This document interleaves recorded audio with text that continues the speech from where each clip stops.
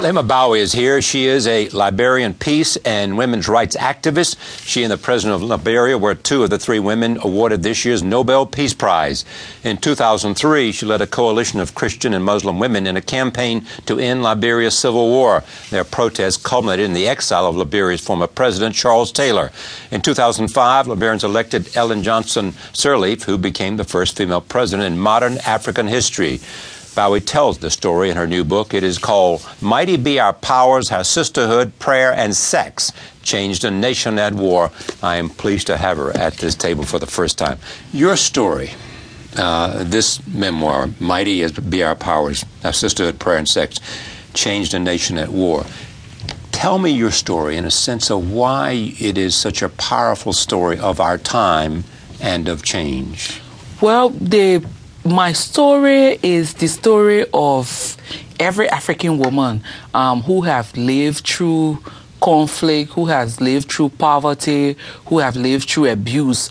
But the beauty of that story is that even when people would think that having gone through the worst of life, you would just give up, the story is a story of victory. The story is a story of not allowing yourself, even though you're seen as a victim, to be branded as a victim, but that your actions and your activities point towards that of a hero or shero or a survivor.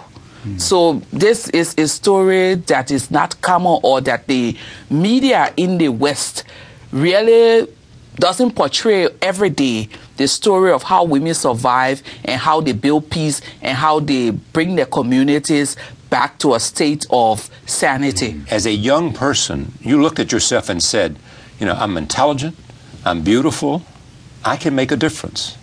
And then later, you realize that's going to be much harder than you imagined. Yeah. What happened?